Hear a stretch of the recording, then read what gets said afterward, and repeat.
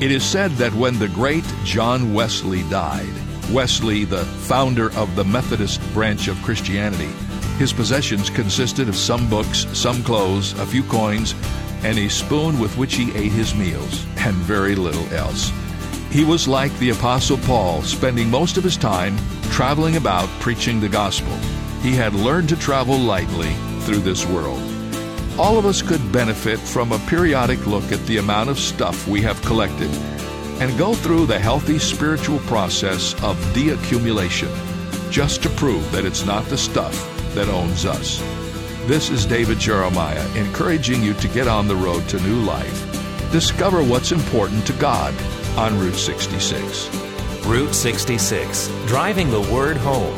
Log on to Route66Life.com and get your roadmap for life. Route 66. Start your journey home today.